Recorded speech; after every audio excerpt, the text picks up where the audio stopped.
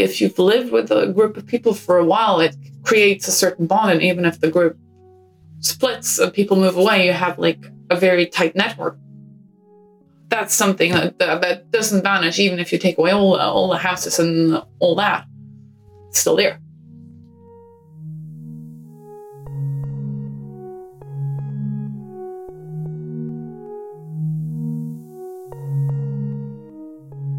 Welcome back to another Berlin. My name is Cody.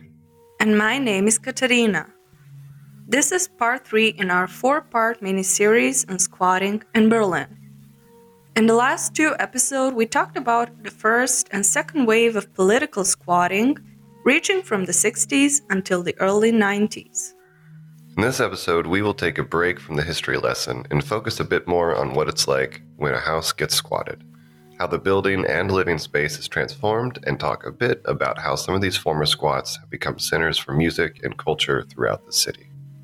Then we'll hear the story of what it's like to live today as part of a community in a prominent former squat. A quick disclaimer. We are not professional historians, and though we did our very best to present accurate information, history is complicated, and the stories we have are often incomplete. The conclusions we've come to, based on the facts we have, are our own. We hope this history and these stories are as interesting to you as they are to us, and if so, we encourage you to explore and learn more.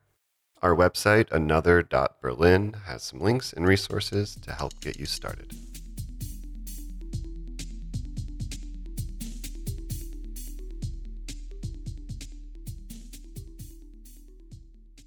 We'd like to start with going over what it's like when a building gets squatted and what it looks like when it is. Most acts of squatting start with a plan of action. Then, on the day of, one group of squatters enter the building and another group stays outside to keep watch. Those inside build barricades, making it difficult for anyone outside, including the police, to break in. When the house is secured, squatters would then publicly announce their political intentions and plans to press and other media outlets. Often, they would also hang banners with these messages from windows and balconies.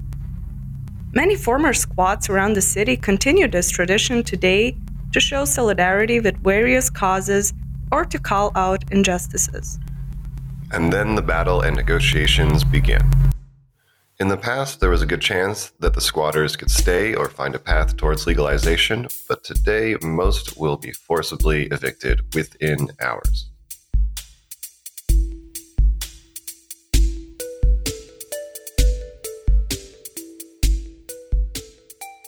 Now let's move on to the architecture of a squat.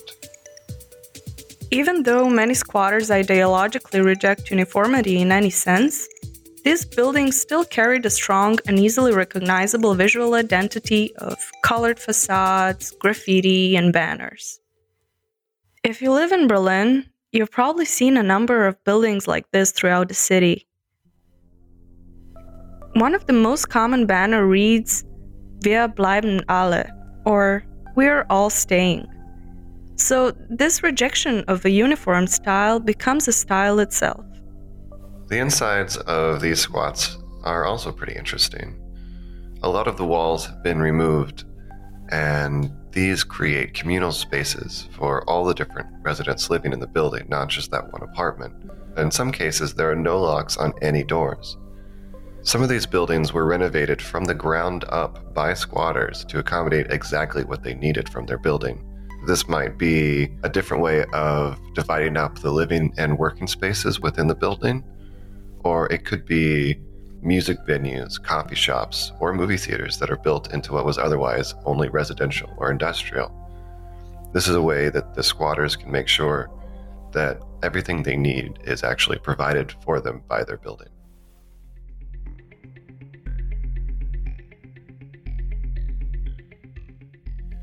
Squatting as a movement contributed to the way we perceive housing through a lot of experimental pioneer housing projects. As much as squats were able to provide important tools and resources to the outside community, They were also just as important for creating unique communities within themselves to give a voice and outlet to marginalized groups.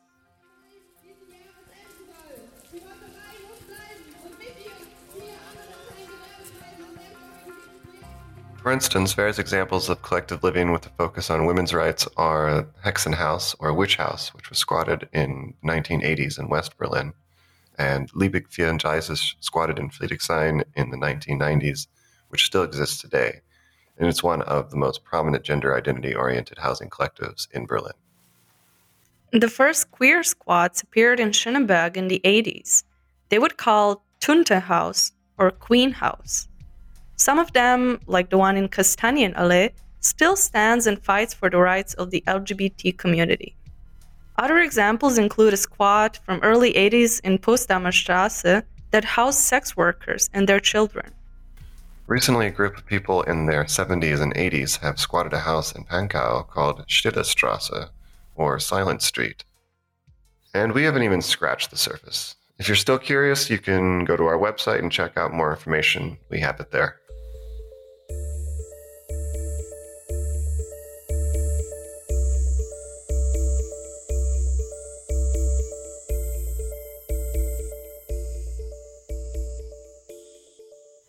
As we said, unfortunately, a lot of these projects didn't survive to this day because of eviction, contract issues, or other legal issues. But what happened with the former squats that survived?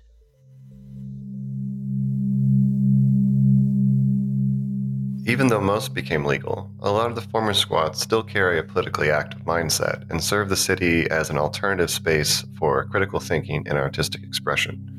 Some examples of these are Supermali, Schokoladen, Küppi, Morgenrot, and many others that are a bit off the grid.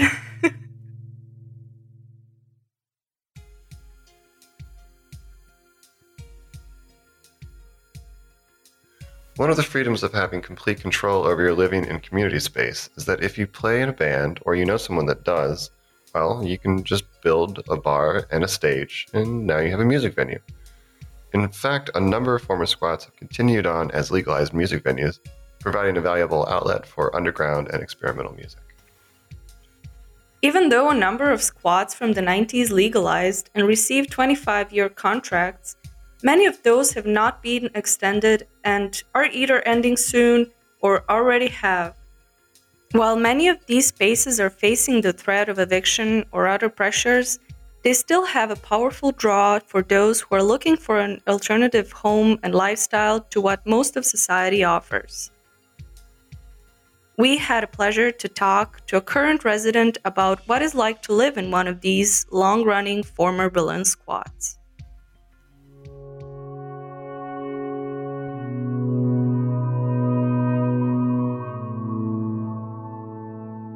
I moved into the first collective when I was 18.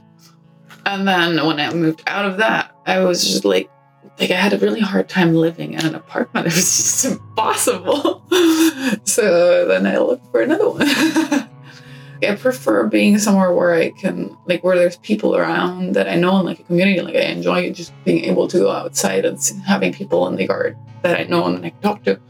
And it's nice to be able to organize events and stuff right where you live. And I can't sleep if I can't hear the party downstairs.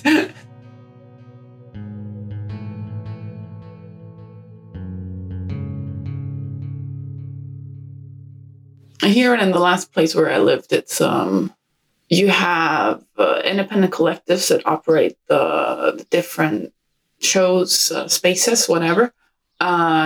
You may or may not join, depending on your preferences. And if you do join, people get together and decide as a group how they want to organize stuff. I started running experimental music shows. And then a lot of people joined, and in the end, it was really people would call me up a week before and say, "Hey, next Thursday, I have 7 noise acts. I don't know where to play. Can we come?" And I say, "Yeah, sure. If I go dumpster diving, there will be food," And that's a fucking luxury. It provides a space for people to run projects without having to consider obstacles that you have in the outside world. Like, you don't need to think about noise and stuff. And it provides a great space to just try out new stuff. And, it was possible to just, like, I ran shows of which I knew there were maximum 3 paying guests coming, but I could do it because why not? All these things are impossible if you have to think about funding and you have to have references and you have to look professional and have a webpage and like a lot of good ideas come from like people getting together spontaneously and stuff and being like, oh, there's nothing happening. Let's have a jam session.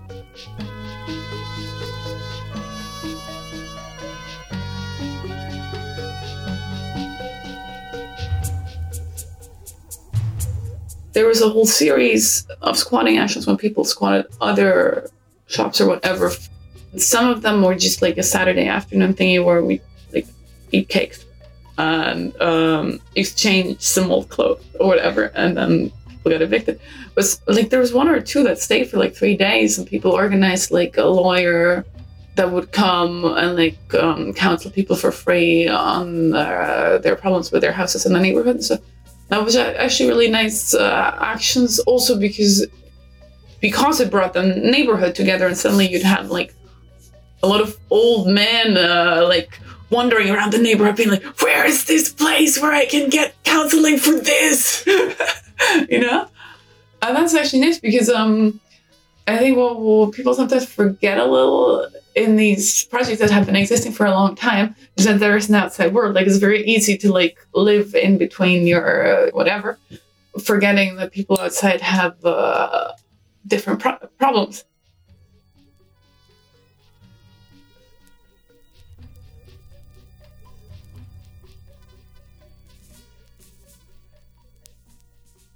It was such a cool experience to get the chance to talk to someone that is currently living in one of these former squats.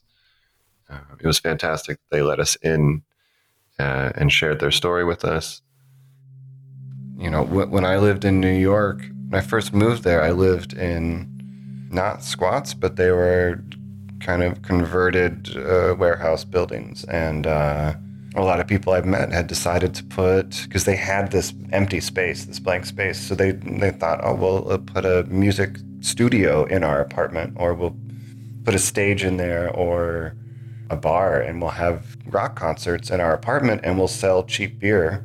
It was totally illegal, but it was an amazing atmosphere and environment. And to meet people, to so many bands formed from just seeing people at the open mics and stuff and saying, oh, you play bass? Like, oh, you want to play bass in my band? And it was such a cool way to experience the city, because it was like almost any night you'd come home, there's something going on. It was these 2 big buildings that were facing each other. So it was this whole street. Listening to the idea of the everyday life in one of these former squats here in Berlin, it really kind of reminded me of that. You could just make your space into what you wanted and kind of, have the freedom to do that.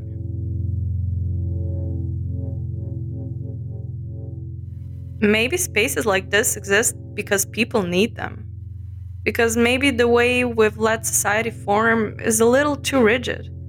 These spaces teach us valuable lessons on way in which, by voicing our needs collectively, we can move towards a more inclusive society, even if that has to involve radical and slightly illegal means.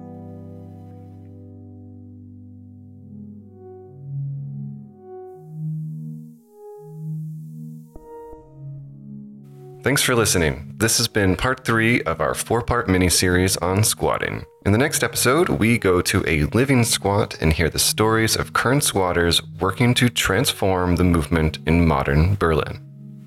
Music for this episode was graciously provided by One Man Orchestra and Mark Weiser under the name Arun Mukha from the album 14-1190 Ein akustisches Psychogramm.